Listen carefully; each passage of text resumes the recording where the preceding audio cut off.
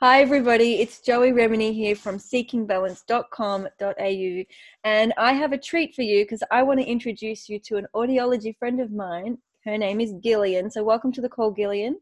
Thank you.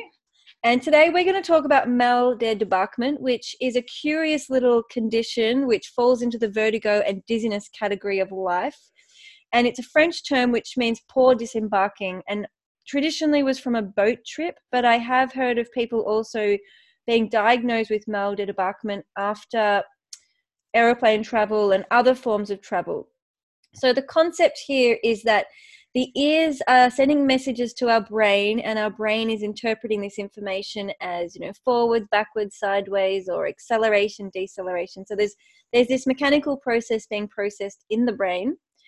And when we're traveling for a long period of time, for some people, and we don't know why, there's an error loop that generates somewhere around the midbrain or brainstem, around the vestibular nuclei, and it keeps on telling us that we're still on the boat or we're still traveling.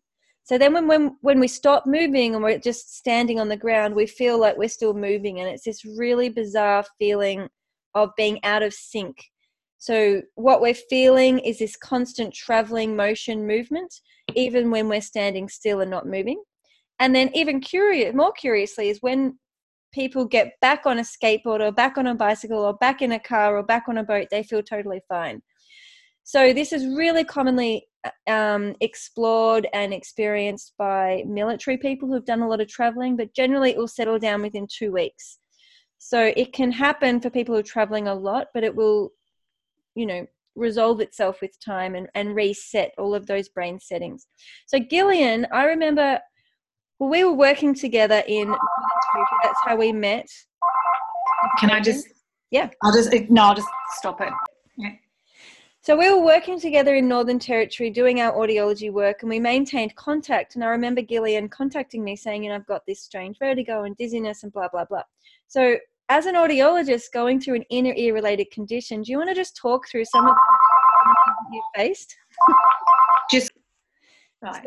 So let us know your journey in terms of figuring out what was going on and what you were feeling. What were the challenges? Yeah. So I originally had mal débarquement for about 2 weeks, I think, and that happened. I think it happened 2 or 3 times. I had it for a couple of weeks. It sort of was quite scary. I went to the doctor. Nobody could tell me what it was at all. My doctor was completely stumped. It was quite a long time ago. I think it was about 20 years ago, something now. So I had it a few times. Then as an audiologist, I remember about the 3rd time it happened, someone put something about mal débarquement in my in-tray. So I sort of had a little bit of knowledge about it, and I dismissed it because it had gone away by that time. So it was, it took a long time. So it wasn't until I think it was the 4th time I had it, it didn't go away. So that was the time that really became a very difficult time in my life. So the first few, they were a bit frightening, but it stopped. I think they were, at least one was prompted by a boat trip, and I can't really remember the others, but the last time I got it wasn't prompted by a boat trip.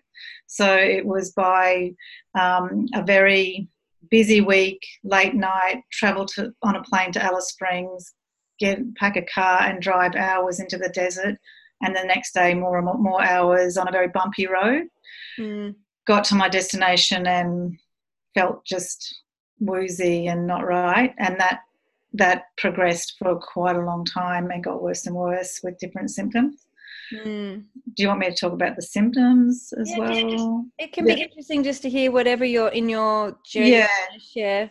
So that time, it actually became a bit debilitating, and I was quite frightened that time, just about if it was never ever going to go away. So it turned into, so I had a lot of nausea with it, and I found it really hard to concentrate at work.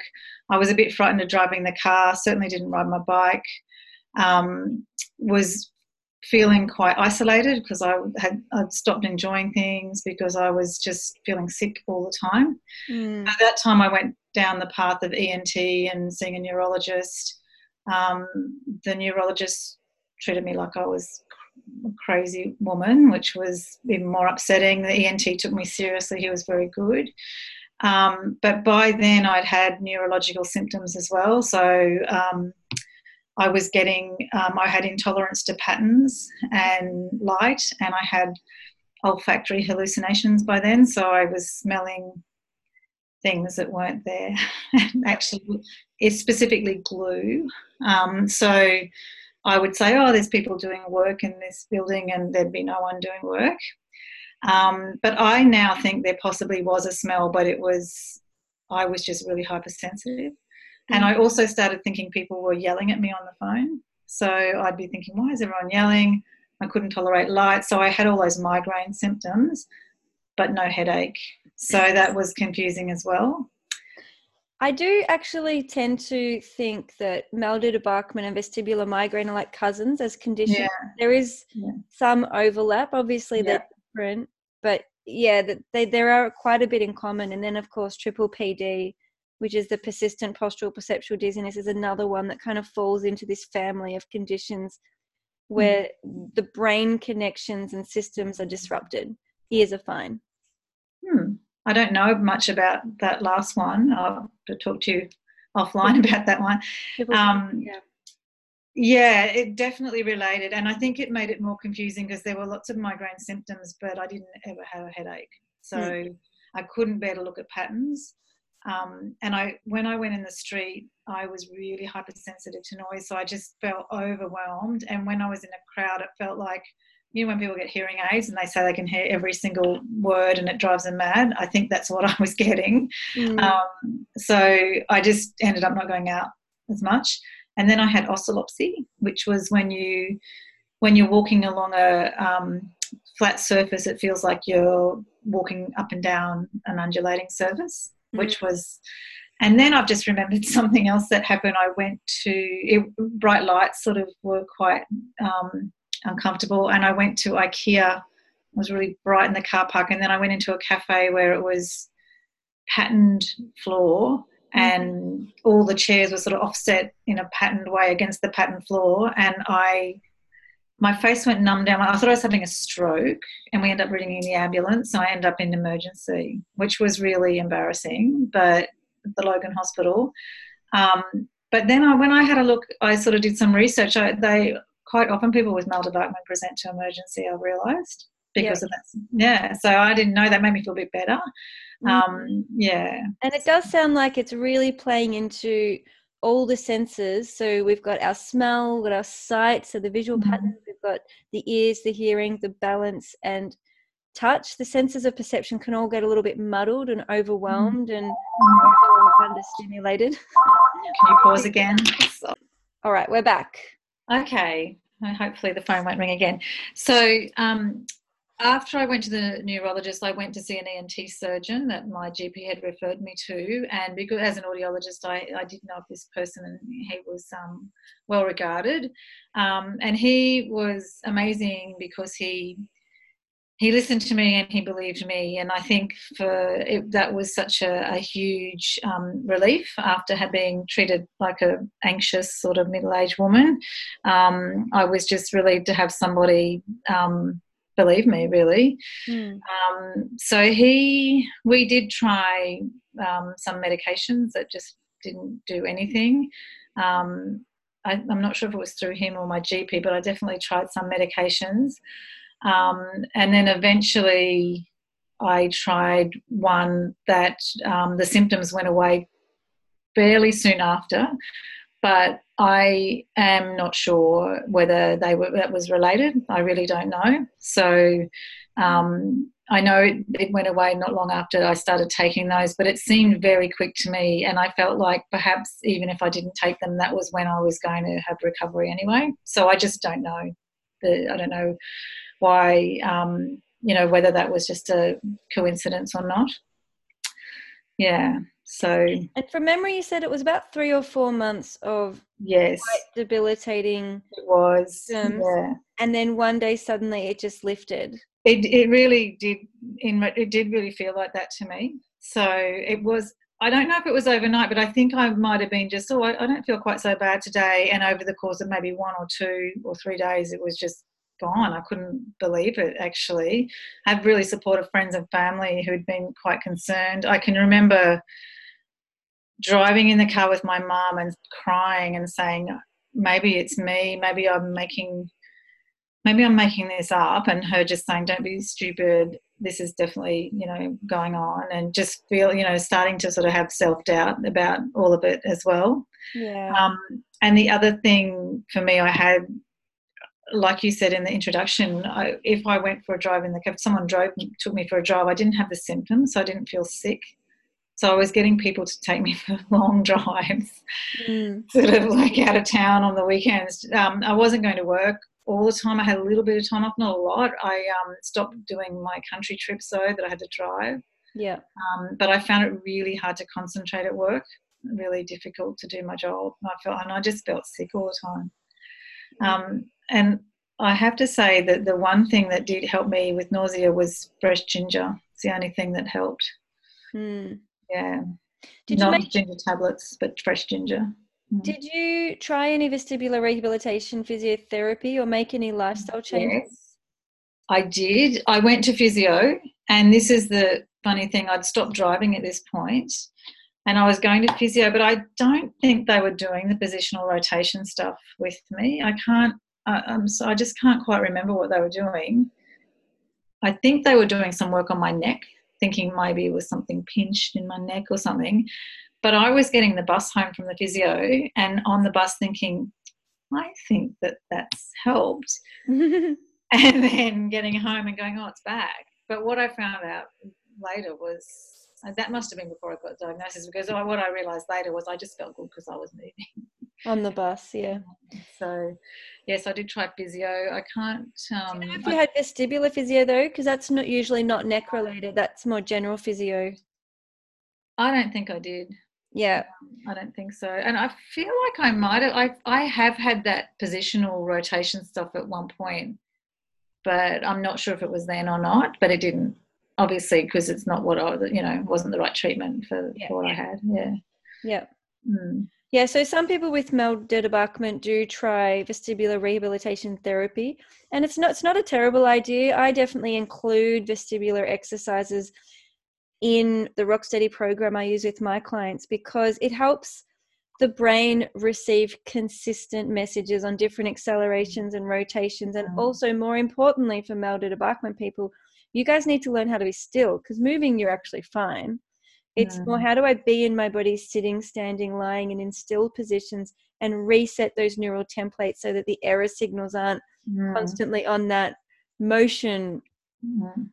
And generally speaking, there will be a bit of emotional and spiritual work as well, because we lose a lot of faith in ourselves. We lose a lot of confidence and trust in our bodies when we go through these conditions, which is normal and to be expected, because suddenly our body's not making sense. And so the spiritual work will be about learning to not doubt ourselves so much, learning to trust what we're feeling, learning to back ourselves, and getting that physical, mental, emotional, spiritual support that we need, and the life balance or work-life balance, as Gillian alluded to make sure we're not, I suppose, operating on yesterday's settings. And as we do go through life stages and life changes, and this can happen at any age, because we do see adolescents as well as much older people, is just checking that we're not falling into old habits where we're not listening to our body and we're really doing life and doing long hours or doing big trips or doing relationships. And how can we actually step back, drop into our heart, find out what's meaningful to us, allow the brain to actually rest and relax so that it's not go and really shook up. And so this is where the holistic side of it comes in. So we don't always know why this starts or why it happens, but if we take the perspective that our body is intelligent and wise, and everything we feel is for a reason, it's appropriate and relevant, what is that message from the body? So think about it like a text message from your soul. What would that text message say, and how can we address that and make any changes to lean into the situation and really support the natural healing process? So it sounds like you might have naturally done a little bit of that, Gillian, because you really felt like you couldn't mean, as an audiologist, we have to concentrate so much. It's such a detailed job. I can imagine I'd feel like I was doing my clients a disservice if I was like in this headspace. So it's like you wouldn't have had much choice but to take a bit of time off, I imagine. I did. I felt like I was in a fog. Just I couldn't concentrate. So I don't think I had a lot of time off, but I remember being at work really finding it quite difficult. And yeah, I definitely had some time off. But it's interesting that we're doing this interview this week because I haven't had maladebarbment symptoms for quite a long time, and I did have some symptoms this weekend, just gone. So, which was a bit of, and it was, I was swimming in the pool. I'd just seen Scott Morrison at the Valley Pool, actually. So I don't know if it's related. That's for those listening. That's our Prime Minister. We're not always happy to see. Only in Australia you can just see the Prime Minister down at the pool. Anyway, I was doing backstroke and I went, oh, that feels weird. So I stopped doing backstroke, and then I had some symptoms for the last few days. But the thing about it for me now is I would have been very frightened a long time ago if I had these, and I just knew it. I spent some time on the couch on Saturday afternoon. I just kind of slowed down. I didn't go out the next day, and I'm feeling all right. So I think because I know and recognise them, that I just go, okay, I know what that is. It'll go away. And there's a bit of hope, obviously, and all of that. But I've been feeling all right. I stayed off my bike, things like that, just to stay safe. And I just like to make that point too, that you said to slow down and so on. I know that the time it was really bad, that was the time I stayed out late, busy week, flew to Alice Springs, which is a 3-hour flight from here, you know, packed a car, drove out bush. Like, that was just too much. I just did too much, you know. So I do wonder if that contributed to that time, that bout. Yeah, and just for people listening, it's often not linear. It's not like, oh, I've had a busy day, therefore I get symptoms. Often it's an accumulation of things. Sometimes some of my clients will find as they go through the process actually very, very old situations that can be 15, 25 years ago.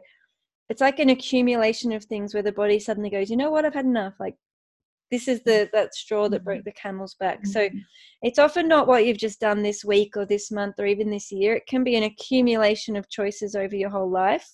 And then the brain's just literally out of balance. And so we've got to get that balance back in.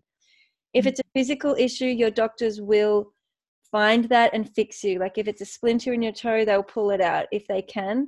If it's emotional, mental, and spiritual, then it's more of an inner healing job. It's about listening to the wisdom of the body. It's about having humility to ask some of those deeper questions and make some changes to serve you so you can be the best version of you. And often that will be a very holistic process.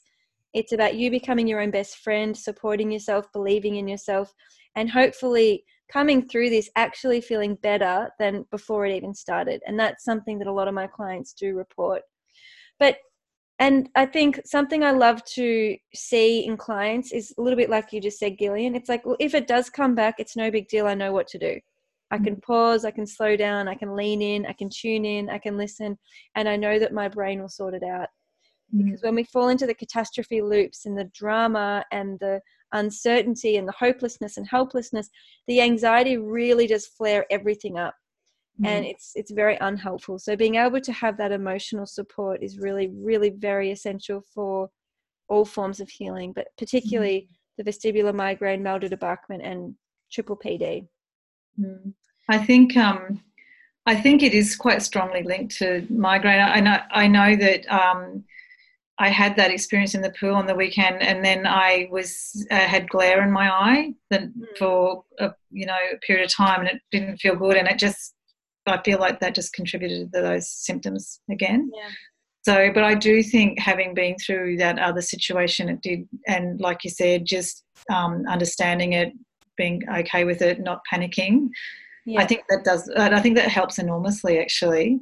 Yeah, absolutely. The last time I was having I was self-medicating. I was having a couple of glasses of red wine at night. I really was. I was just like, well, this feels a little bit better, or does it? I don't know. At least it's situationally appropriate if you've had a few drinks.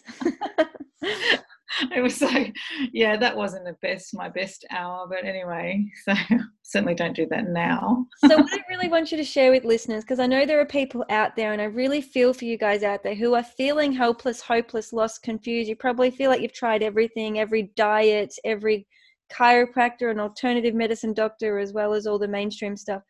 For you guys, what I want Gillian to really share with us is that feeling of going back to normal, because some people actually have forgotten what it's like, and they feel like it's impossible, and they feel really like this doom and gloom and that it's a life sentence.